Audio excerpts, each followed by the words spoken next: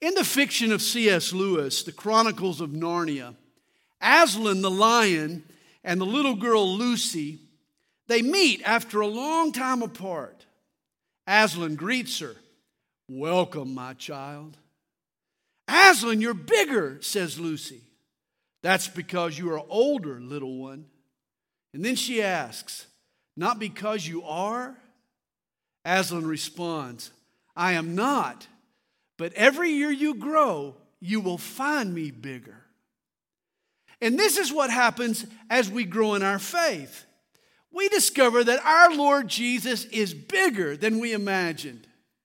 As we grow in Christ, we discover that Jesus is far bigger than we ever thought. Our concept of His greatness and His glory expands and deepens. We learn to see Him as bigger and better. This is what the book of Hebrews is all about. The writer explains how Jesus is greater than Judaism. He wants us to be proud of Jesus. He is better than all that had come before. In the Old Testament, God made a covenant with Israel that included a priesthood and a temple. But Jesus eclipsed both the Levitical priesthood and the temple in Jerusalem. He is a priest of a different order, of Melchizedek, we've learned. And He works in a better temple, in heaven itself. At the end of chapter 8, we learn how that Jesus even cuts a better covenant with better promises. And now in chapter 9, we learn how that He offers a better sacrifice. Hebrews chapter 9 begins with a layout of the temple, actually of the tabernacle, the temple's predecessor, the place of sacrifice for the Jews. Hebrews chapter 9, beginning in verse 1. "Then indeed, even the first covenant had ordinances of divine service in the earthly sanctuary. For a tabernacle was prepared, the first part in which was the lampstand, the table, and the showbread, which is called the sanctuary. And behind the second veil, the part of the tabernacle which is called the holiest of all, which had the golden censer and the ark of the covenant overlaid on all sides with gold, in which were the golden pot that had the manna, Aaron's rod that budded, and the tablets of the covenant. And above it were the cherubim of glory overshadowing the mercy seat." And then the author writes, "Of these things we cannot now speak in detail." And my reaction is, why not? What a bummer. This goes down as the greatest Bible study that never was. In fact, when I get to heaven, I'm going to chase down the author of Hebrews and demand the rest of the story. A breakdown of these verses would have been fabulous. Remember, the tabernacle was the tent where the Old Testament Hebrews were required to worship God. Moses received blueprints for its construction on Mount Sinai. Its sacrificial altar was in the court outside the tent, while the tent itself was divided into two areas. The first contained the lamp, or the menorah, a table of fresh bread, and a censer that sent smoke behind the veil.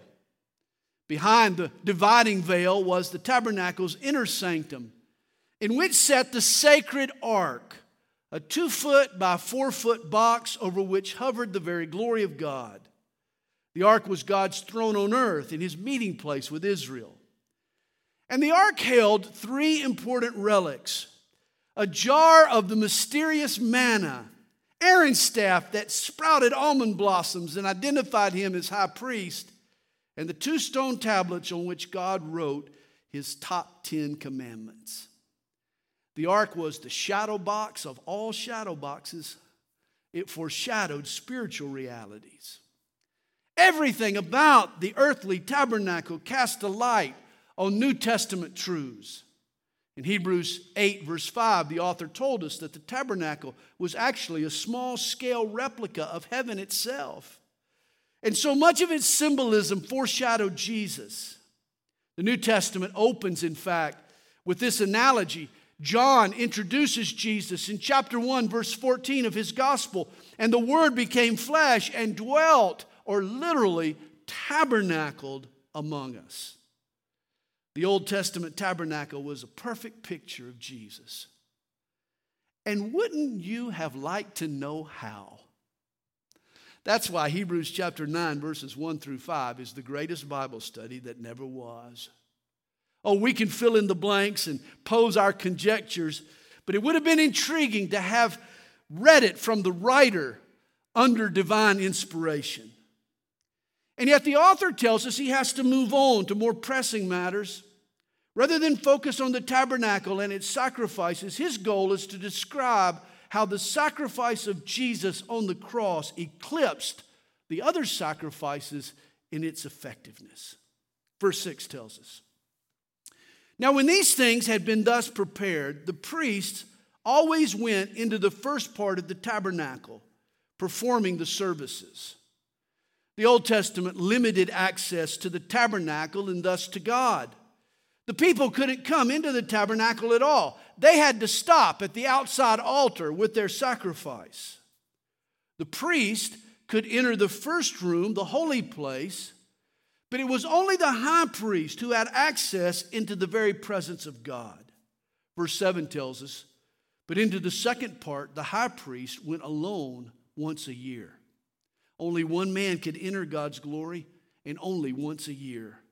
And when he entered, he didn't dare come empty-handed. He came with the blood of a sacrificial lamb.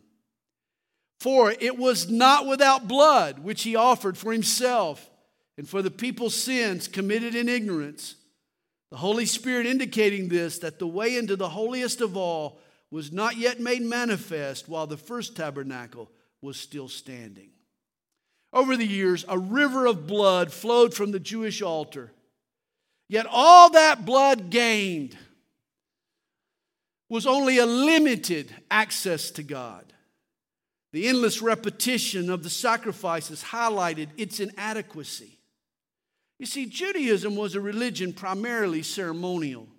Verse 9 states, "It was symbolic for the present time in which both gifts and sacrifices are offered, which cannot make him who performed the service perfect in regard to the conscience." You see, the Jewish law spoke symbolically of higher realities, but it had no real effect on a person's inner life. Verse 10 tells us why. The law was concerned only with foods and drinks, various washings, and fleshly ordinances imposed until the time of Reformation. Tabernacle worship involved outward, superficial rituals regarding diet and hygiene, but it didn't affect the soul.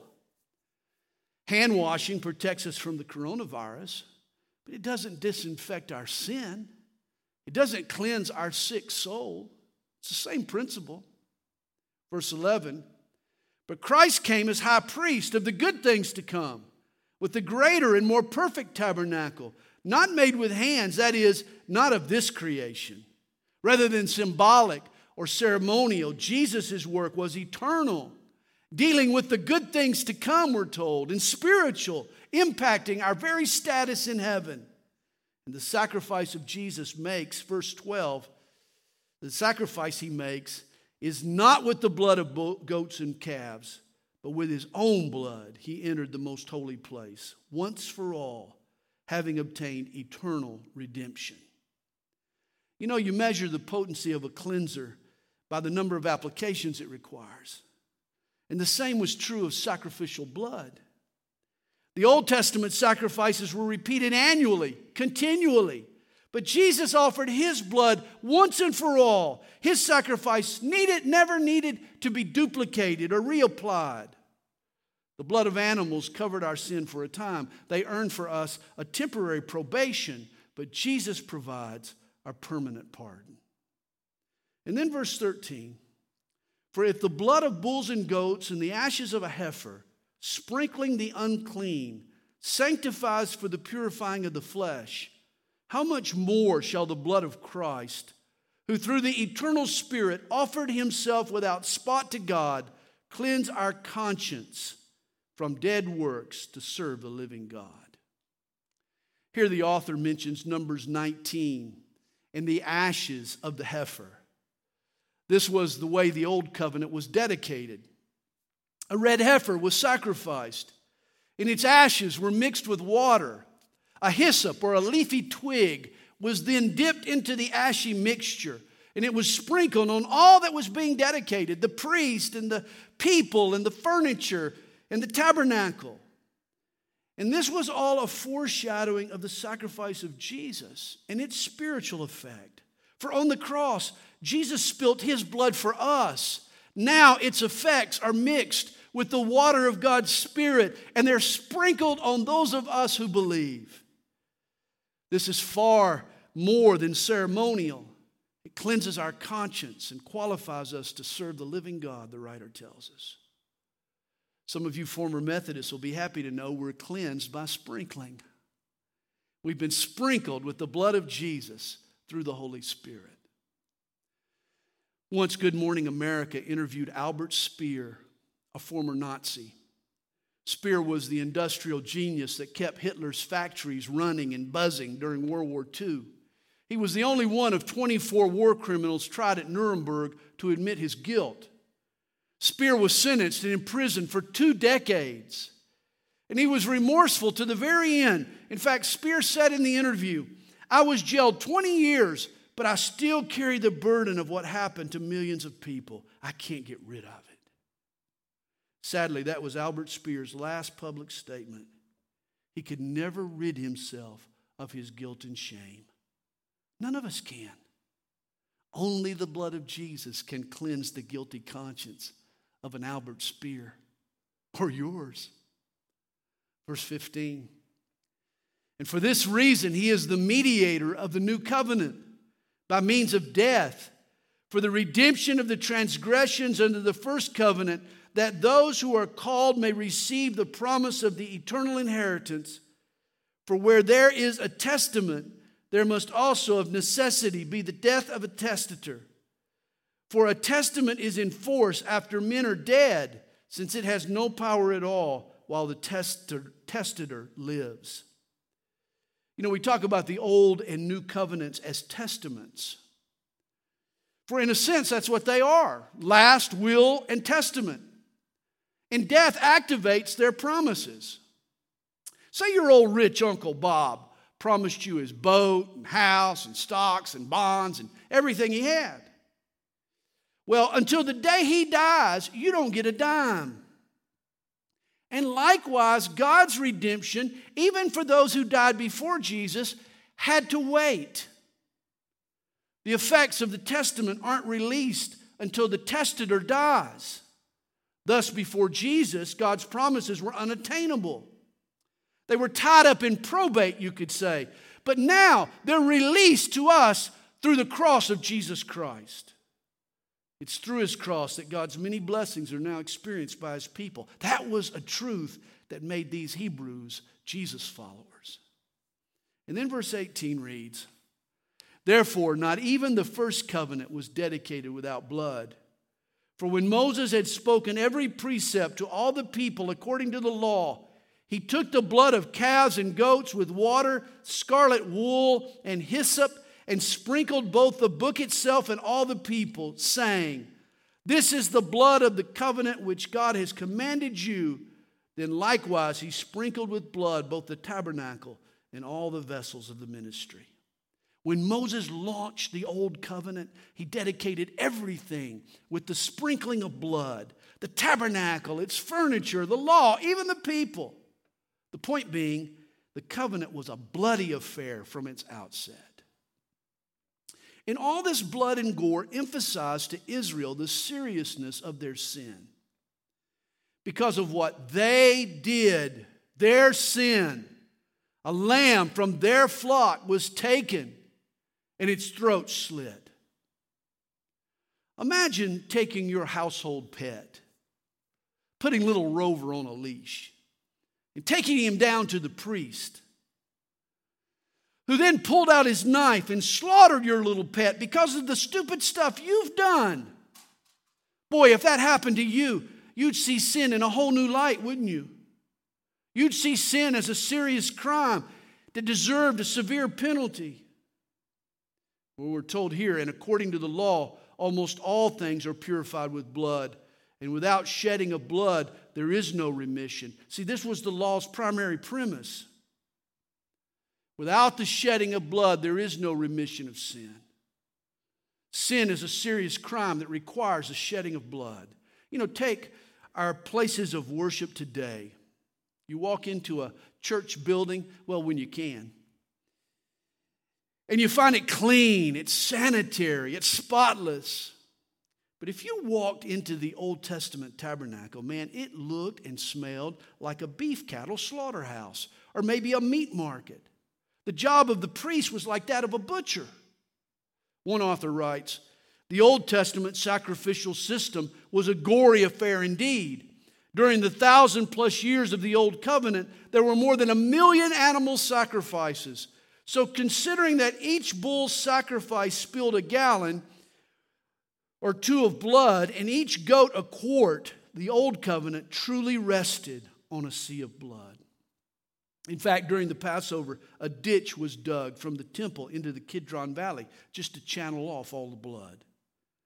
It was a sacrificial drain pipe.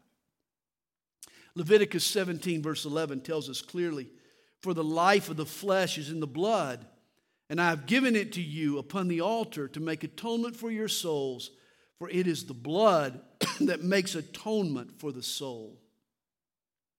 God told Adam and Eve that the wages of sin was death. Since the nutrients of life flow to the rest of the body through the bloodstream, biblical reasoning demands that the debt of sin requires the spilling of blood. Of course, this is where some liberal theologians ridicule and criticize Christianity. They call it a slaughterhouse faith or a bloody religion. The necessity of blood offends their modern sensibilities. They consider it barbaric. Well, I have one response to that. So what? It doesn't matter what some theologian thinks. If God is doing the forgiving, then He's the one who sets the terms of the forgiveness.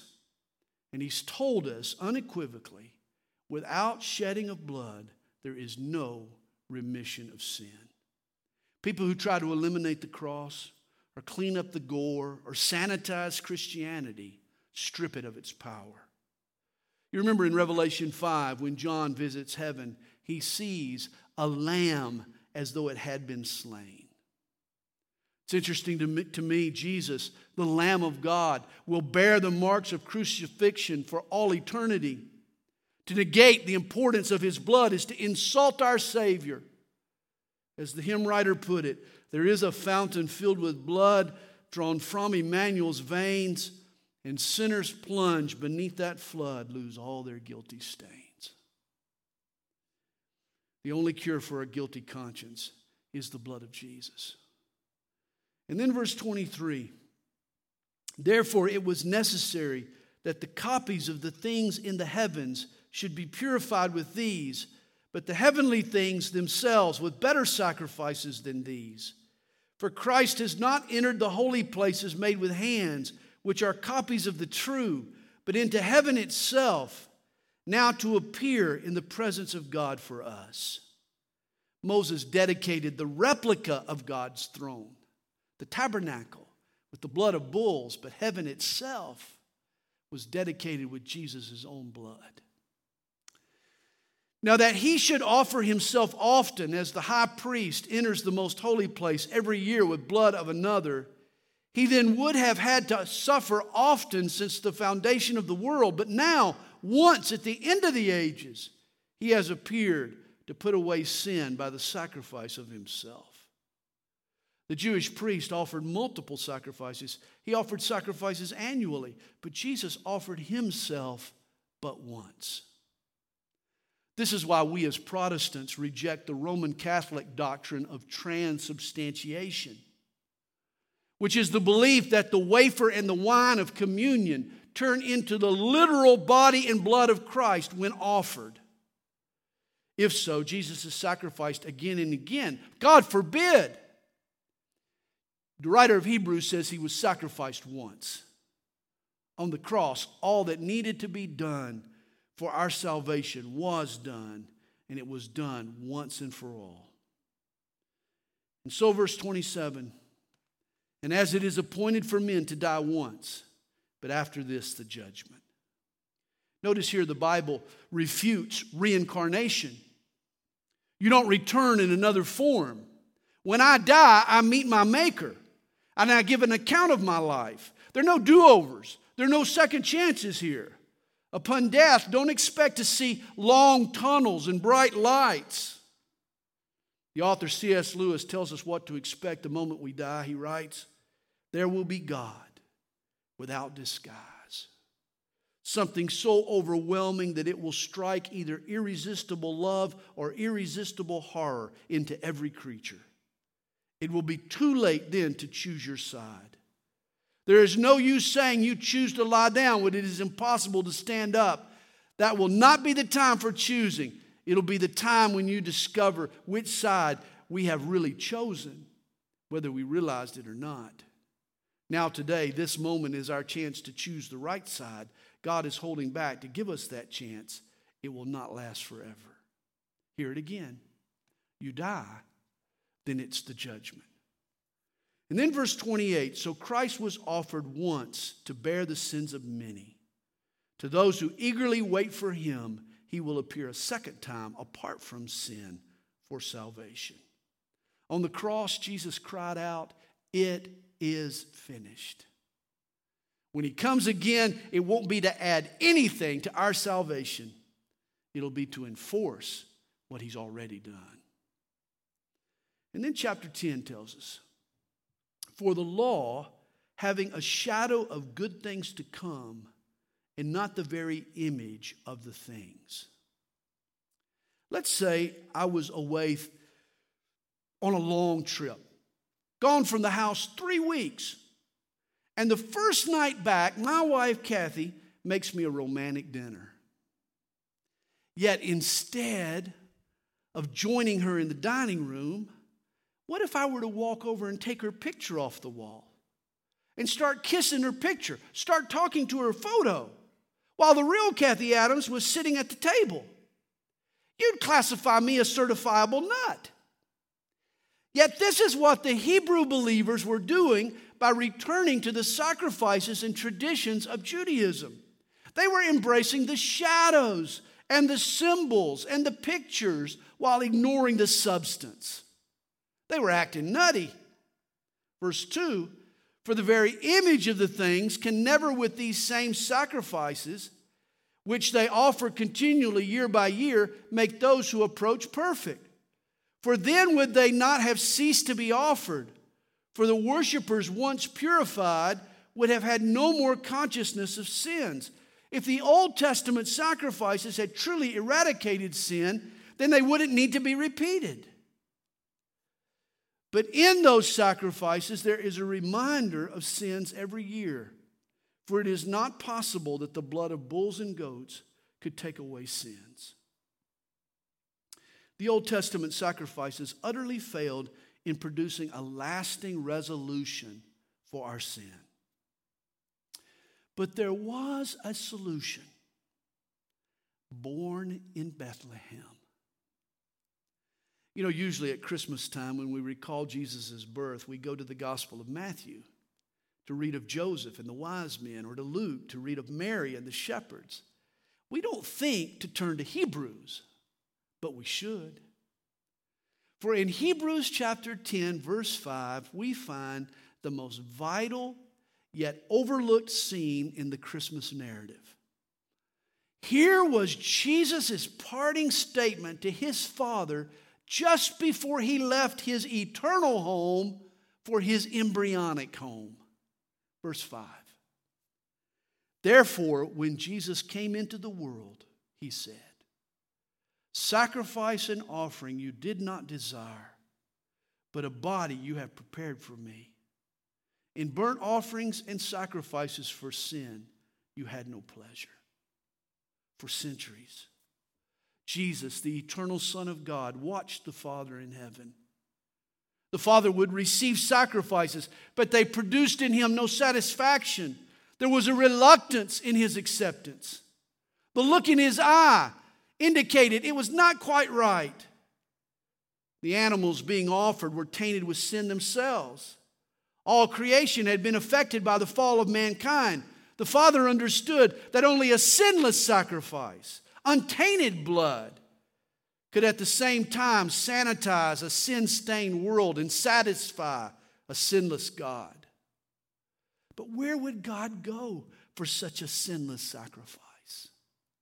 That's when His only Son, His eternal Son, stepped up and volunteered.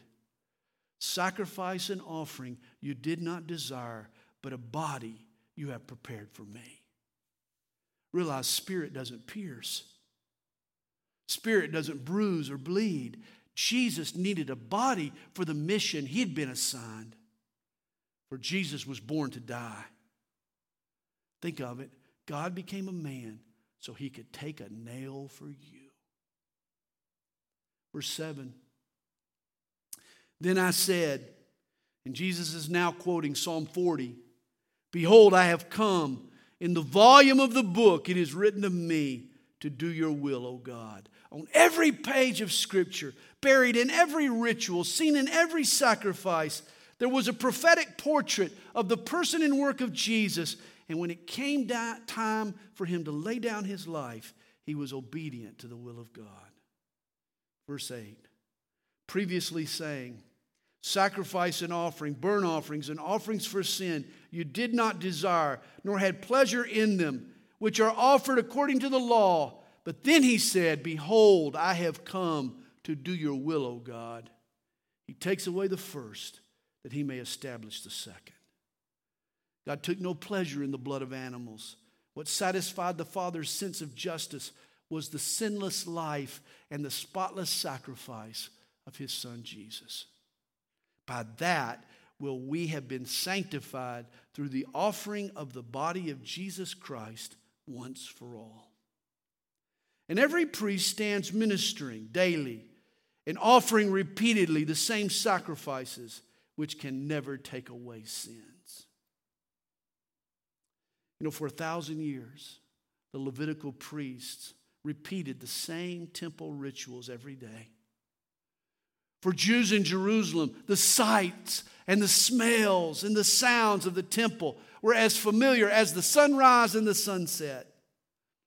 Yet in just a few years after the penning of this book, the Roman legion invaded Jerusalem, 70 AD, and burned the temple to the ground, putting an end to all the sacrifices. You see, following Jesus' sacrifice, God ended the temple operation. It was now obsolete. It was irrelevant. Once the ultimate sacrifice was made, who needed the shadow? But this man, after he had offered one sacrifice for sins forever, sat down at the right hand of God, from that time waiting till His enemies are made His footstool. Once Jesus completed the job of atoning for our sin, He sat down at God's right hand. The right hand was a position of honor. And today, Jesus is still there. He's waiting for the time when God defeats all His enemies and puts them under His feet. You know, it's interesting. The Old Testament priest never sat down. Though there was furniture in the Old Testament holy place, but there was no chair. The priest was in perpetual motion, always on his feet, for under the law, his work was never finished. Yet when Jesus offered His sacrifice, He sat down at the right hand of God. Jesus completed the work of redemption once and for all, a job well done. That's when He sat next to the Father to await His exaltation. Verse 14, "For by one offering He has perfected forever those who are being sanctified." In Christ, before God, the work of our acceptance is finished. It's a done deal. We are perfected forever. And in us, before others, God's Spirit is at work, deepening our dedication. We are being sanctified. Both are true. Spiritually and eternally, the work is finished, while mentally and practically, we're a work in progress. But the Holy Spirit also witnesses to us. For after He had said before, "This is the covenant that I will make with them after those days, says the Lord. I will put my laws into their hearts, and in their minds I will write them." Then He adds, "Their sins and their lawless deeds I will remember no more." See, the Hebrew believers who received this letter, as well as all believers today, were involved in a new covenant. A new covenant in which God has given us three things: a new heart, a new start, and a new part. God's Spirit now has written His will on our hearts. We're given a new heart, one that loves God and loves others. We also get a new start, a clean slate. What God forgives, He forgets. And we have a new part. Faith in Jesus has now taken the place of these Old Testament animal sacrifices. Verse 18 tells us, now where there is remission of these, there is no longer an offering for sin.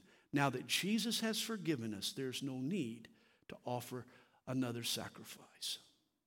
The Hebrew believers needed to hear that. Therefore, brethren, having boldness to enter the holiest by the blood of Jesus, by a new and living way, which He consecrated for us through the veil, that is His flesh. Remember, the tabernacle had a veil of separation. It was a huge curtain that hung in front of the Holy of Holies. And it was a reminder that God was off limits to sinful men. Yet the moment Jesus died, the Gospel of Matthew tells us that the veil tore from top to bottom. The way to God is now open. And thus today, the veil between God and man, what separates us from God, is the torn body of Jesus Christ. You come to God not by jumping through religious hoops or doing a lot of good deeds, but you come to God over His dead body. Believe in Jesus and the door to God opens. Verse 21 tells us, and having a high priest over the house of God, let us draw near. In Christ, we now have access to God. So how should we respond? Well, He gives us three commands. I call them the salad commands because they begin, let us, let us, let us. And I can hear the laughter coming through the streets. Verse 22. Let us draw near with a true heart, in full assurance of faith, having our hearts sprinkled from an evil conscience and our bodies washed with pure water. Since Jesus has opened the door to God, what are we waiting on? Let's enter in. Let's spend time with Him. One of the great Christian catechisms states as our duty to know God and enjoy Him forever. That's our duty. Hey, let's draw near. Let's enter into His presence. And let us hold fast the confession of our hope without wavering, for He who promised is faithful. Hey, if we've been given a lifeline to God, then hold on. Hold on tight for all you're worth. Don't waver or drift. Continue in your faith, for God is faithful. And let us consider one another in order to stir up love and good works, not forsaking the assembling of ourselves together, as is the manner of some, but exhorting one another, and so much more as you see the day approaching. Let's enter in, let's hold on, and let's stir up each other to godliness. Let's hang out with God, let's hold on to God, and let's do it together. See, my faith fuels your faith, and vice versa. And at a time when we're all being asked to social distance ourselves to fight the coronavirus, the command to not forsake our assembling together requires some creativity. Thankfully, we're able to live stream our services, have them online. And on Good Friday, we're taking a further step and we're having online communion. But don't wait on us. We need to develop our own connections. In the last days and in troubling times, it's vital for all of us to find good fellowship. And then verse 26, for if we sin willfully after we have received the knowledge of the truth, there no longer remains a sacrifice for sins, but a certain fearful expectation of judgment and fiery indignation which will devour the adversaries. Now here, the sin in view is not a simple slip-up. We're not talking here about a foul word in the heat of battle or a beer too many or an outburst of anger. This is the same sin that we've dealt with throughout the book of Hebrews. It's the sin of deliberately denying the superiority of Jesus. See, the temptation for these Hebrews was to abandon Christ and trust again in the institutions of Judaism. And the writer here assures them that since salvation comes by faith, if they stop having faith in Jesus, it's impossible for them to be saved. He says, if we sin willfully, there no longer remains a sacrifice for sins. Turn your back on Jesus, God's only answer, and how can you be saved? Verse 28, anyone who has rejected Moses' law dies without mercy on the testimony of 2 or 3 witnesses. Of how much worse punishment do you suppose will be he who thought worthy, who has trampled the Son of God underfoot, counted the blood of the covenant by which he was sanctified a common thing, and insulted the Spirit of grace? The law of Moses. For a chapter and a half now, we've heard that it's the inferior covenant. And yet it had serious consequences if you rejected its terms. How much worse will your fate be if you reject the superior covenant and insult Christ? To say a person can be right with God by good deeds or religious rituals is to render the precious blood of Jesus irrelevant. If you can be saved by your own works, why did Jesus die? You insult the Spirit of His grace. You make a mockery of the cross of Jesus if you return to the teachings of Judaism. In verse 30, the author of Hebrews quotes twice from Deuteronomy 32. He says, for we know Him who said, vengeance is mine, I will repay, says the Lord. And again, the Lord will judge His people. In other words, God is not afraid to judge. So take heed. It is a fearful thing to fall into the hands of the living God. God is a God of mercy and grace. But if you reject His only Son, if you callously trample the Son He sent to die in your place, there is no punishment too harsh for you. Verse 32. But recall the former days in which, after you were illuminated, you endured a great struggle with sufferings, partly while you were made a spectacle, both by reproaches and tribulations, and partly while you became companions of those who were so treated.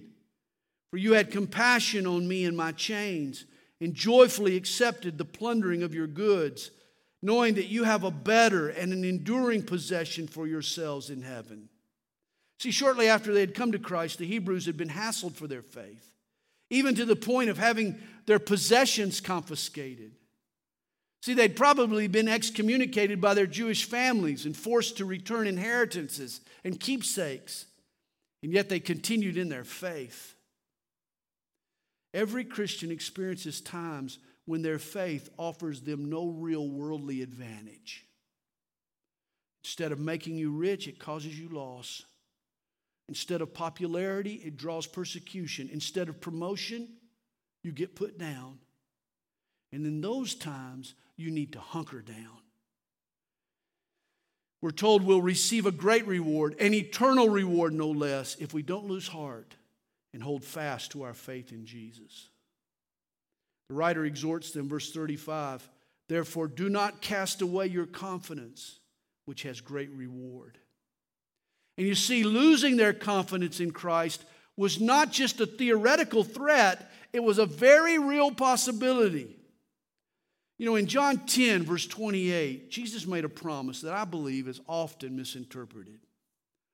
Jesus said, I give them eternal life, and they shall never perish, neither shall anyone snatch them out of my hand. It's true, no one can snatch us from Jesus' hand. But that doesn't mean that a believer can't get up and walk out. You have to continue in your faith. Author G.K. Chesterton used to say, the only way to love anything is to realize it can be lost. And that's especially true of God's blessings and of our salvation. I believe it's naive to teach that just because you made a decision for Christ at some point in your past, there's now nothing you can do to jeopardize your salvation. That's not only wrong, it breeds a false sense of security. We should be encouraging perseverance. Verse 36 tells us, "For you have need of endurance, so that after you have done the will of God, you may receive the promise. For yet a little while, and he who is coming will come and will not tarry." Jesus is coming again, but a wait is involved. You see, there's always a lag time between the giving and receiving of a promise. Thus, believing is not enough. You have to continue to believe. Now the just shall live by faith.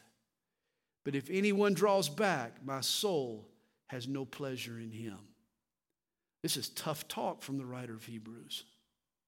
Draw away from faith, and you're no longer pleasing to God. He has no pleasure in him. The just, those who are right with God, are because they live by faith. Thus, they have to continue in that faith. They live by faith. They didn't just have faith, they live by faith.